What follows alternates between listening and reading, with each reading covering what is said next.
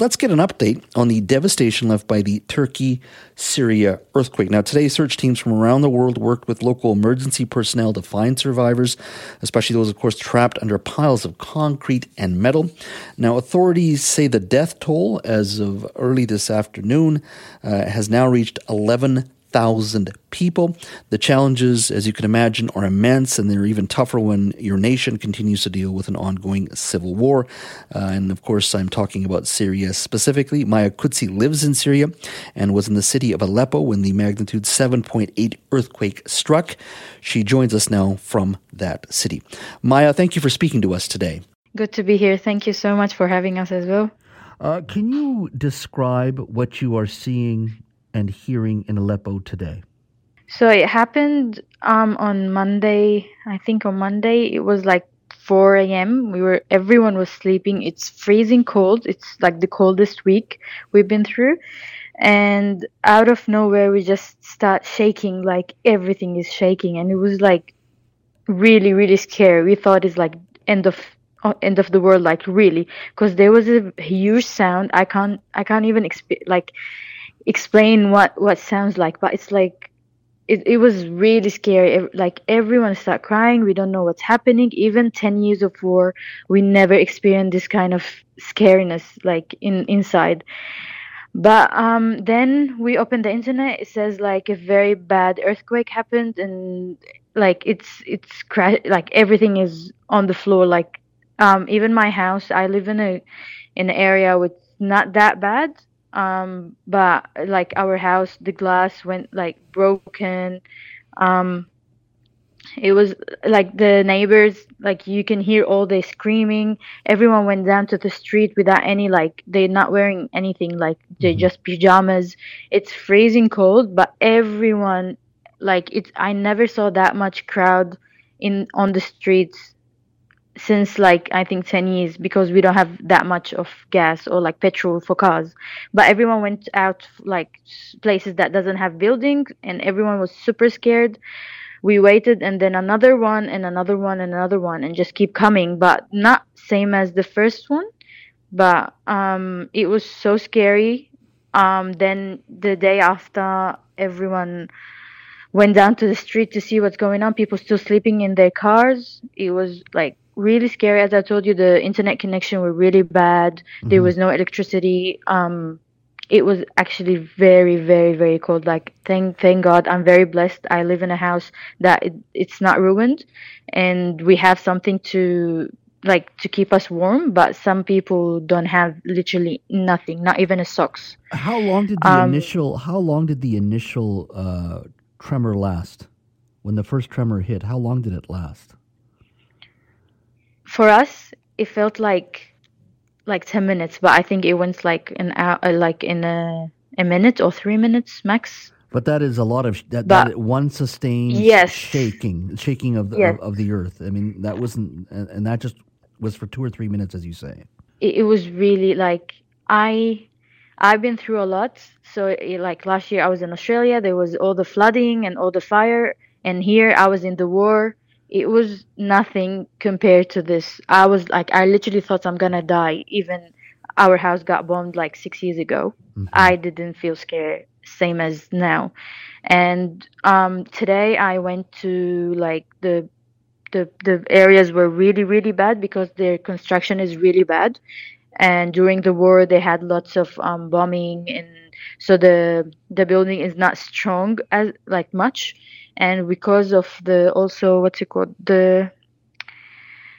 water system and all that, the plumbing, it's really, really bad. It was raining a lot, so everything works together to let the building demolish, like very bad.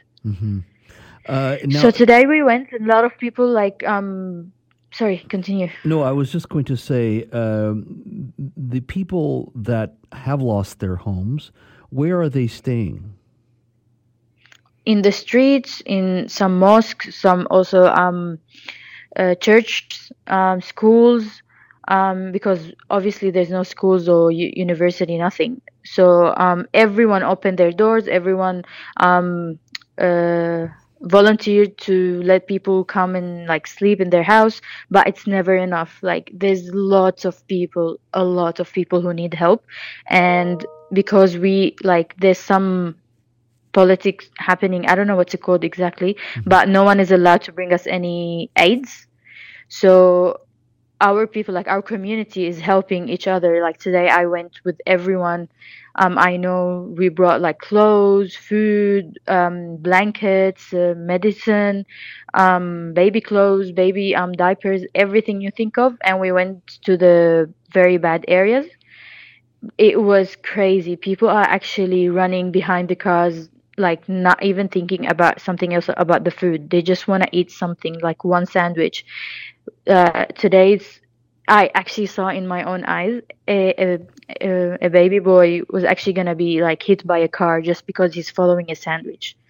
Thank God, like on the last minute, he didn't hit him, and we start crying because of that scene. It's really really bad. Like even if you get like let's say today, I think more than 2,000 sandwich were given to all the people there, but it's literally nothing. Like still people still need way more. You can see the building is already ruined because of the war and like the bombs and everything. And with the earthquake it's even worse. You can see you actually can't see a normal house in that area. Like I'm talking about half of Aleppo. It's like really ruined. Shipping can make or break a sale, so optimize how you ship your orders with ShipStation. They make it easy to automate and manage orders no matter how big your business grows. And they might even be able to help reduce shipping and warehouse costs. So optimize and keep up your momentum for growth with ShipStation. Sign up for your free 60-day trial now at ShipStation.com and use the code POD. That's ShipStation.com with the code POD. We are speaking to Maya Kudsi from Aleppo, Syria. The earthquake, as many of you know, the epicenter occurred in and around the Turkey and Syria border.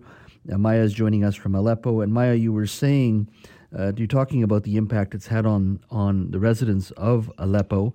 You were mentioning there is no help at this point from the government or the United Nations. Nope. Are there any aid agencies there whatsoever?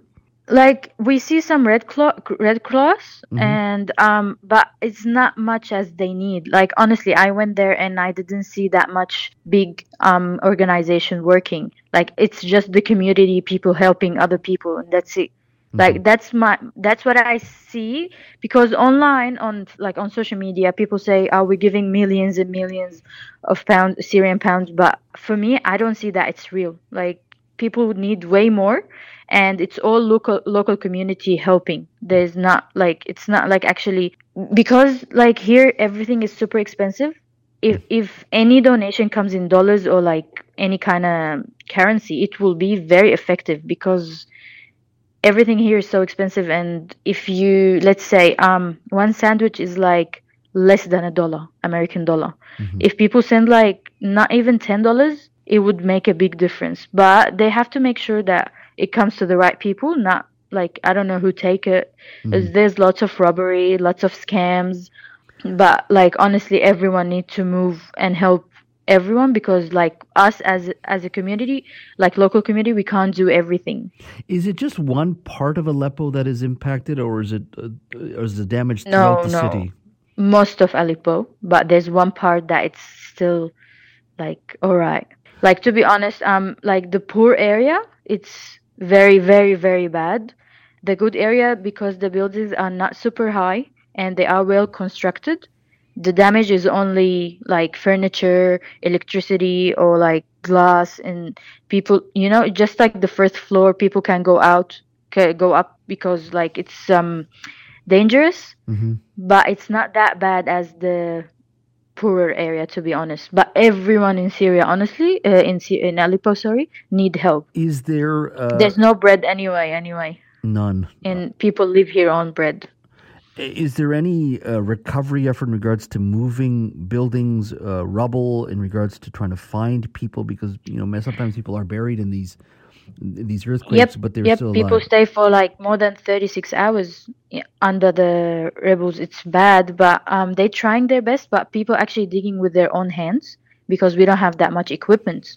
And when like they're trying to send us this kind of equipment, but because of American restriction, I think Hmm. they're not allowing. That's what I'm hearing, to be honest. But like on when I went to the bad areas, there was no equipment. They're all like manual things. What does your day look like right now? When you wake up in the morning, I don't know when you're sleeping. What do you do? Because the city obviously must be at a standstill. What does your day look like? So basically, everyone, like everyone, everywhere in Aleppo, they are afraid to sleep. Like now, I think I'm traumatized. I'm sleeping next to my brother because like I'm really scared. And any voice or any sound that happened, we're just too scared. Like what happened? What's. Hmm. And but all I say, thank God, I'm sleeping in my bed. Some people still sleeping on the streets. Some people lost their house. Not some, actually, a lot of people. But on this, like in the street, everyone is helping, but there's not much, like let's say cafes, restaurant. There's nothing. Closed shops, they all closed. Everyone trying to help. To be honest, I'm so surprised and happy that our community is helping the other community, the one that need help. Hmm. Yeah, but as I told you, it's not enough. But everyone is so depressed and everyone is in shock. I stayed in shock for more than 24 hours. I couldn't speak. I'm just like not surprised. I can't explain it. Like traumatized, but at the same time, what just happened? We just keep saying what just happened. Hmm. Like we were sleeping, the next minute we don't have home anymore. Hmm. My friend, she's on the first floor. She lost her house. She can't go up anymore. And some people are wheelchair, they can't go down. My grandma, she's like, I think she's around 70s, but she can't walk her knee. She have a problem with her knee. Hmm. She couldn't go down, so she had to stay, and she was scared. Some people, because they have heart condition, they died like on the minute because they were super scared. I heard a lot of stories today, and I was like, I keep saying to myself, I'm blessed, thank God, but I need to give back to the community as well. And right now, as you're saying, what you have seen is the Red Cross seems to be on the ground there, and whatever help Yes. people can provide from Canada and other parts of the world, it would be appreciated because right now, Aleppo and Syria and Turkey need the help. Aleppo is the most with the Turkey, yes. Aleppo, because Aleppo and Turkey, where it happened, it's only like 30 minutes drive. It's so close. Hmm. So the earthquake happened on both countries that very, very close to each other. Maya, thank you so much for your time today. Be good, be safe, and Thank please you. understand from all of us here, you're in our prayers and we are thinking of you. Thank you so much. Thank you so much. And thanks for everyone who's thinking to donate to Syria, anywhere in Syria, no matter what. And if close, if anything, if possible, people are sending everything from everywhere. Thank you.